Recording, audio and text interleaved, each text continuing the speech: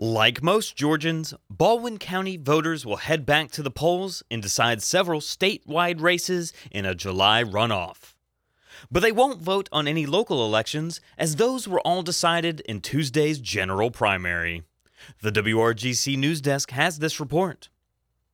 General primary results in Baldwin County mirrored statewide numbers, with local Democrats overwhelmingly supporting gubernatorial nominee Stacey Abrams. And area Republicans greenlighted the rematch between Lieutenant Governor Cagle and Secretary of State Brian Kemp. But one down-ballot election solicited considerable surprise when Tabitha Johnson Green won outright the Democratic nomination for the 10th District seat in the United States House of Representatives. She did not run a conventional campaign, obviously, at all. And she, in a lot of people's estimation, would say came out of nowhere and won. Quentin T. Howell is a party official in the Baldwin County Democratic Committee.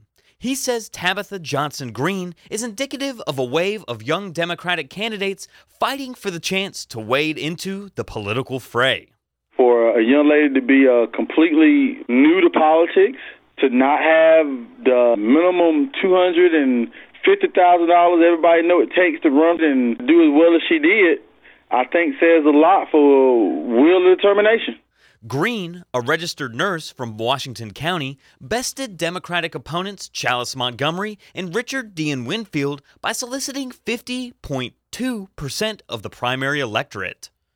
Green will face two-term incumbent U.S. Representative Jody Hice in November's general election. Hice avoided a Republican runoff by capturing 78.9% of Republican votes. Challengers Bradley Griffin and Joe Hunt split the remaining 21% of GOP voters. Across the mid-state, voters put the brakes on a proposed one-penny sales tax to fund transportation projects. The Middle Georgia Regional Transportation Special Purpose Local Option Sales Tax referendum failed by a 51 to 49% margin in an 11-county district that included Baldwin.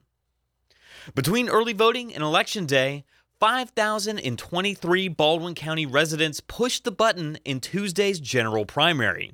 That pegs turnout at just over 22% of the total county electorate. Of that number, 51.4% selected a Democratic ballot and 46.8% voted in the Republican primary. That number remains roughly the same as the 2014 primary, in which just over 21% of county voters showed up to vote in midterm nominating contests. For WRGC News in Milledgeville, I'm Daniel McDonald.